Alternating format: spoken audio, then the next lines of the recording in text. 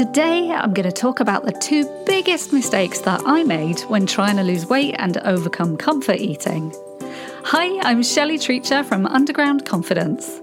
My main goal is to help people who eat for comfort understand their behaviour and learn to be kinder to themselves. Today, in this very small bite podcast, I want to remind you not to feel bad about yourself for overeating. When I was in my 20s, I remember my mother telling me that I looked overweight. I immediately went on a diet and criticised myself. What I now know, as someone who helps people to stop emotional eating, is that these were the worst things that I could have done. What you really need to recover from emotional eating is 1, being really kind to yourself.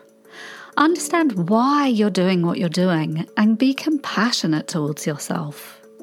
Because there are a lot of reasons for it. Being understanding will really help you heal in the long run, rather than forcing a temporary outcome. And the second thing you need to do is eat more mindfully. To pay attention to your senses when you're eating.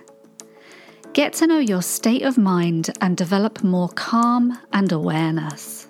This will help you make better choices and decisions about what you eat.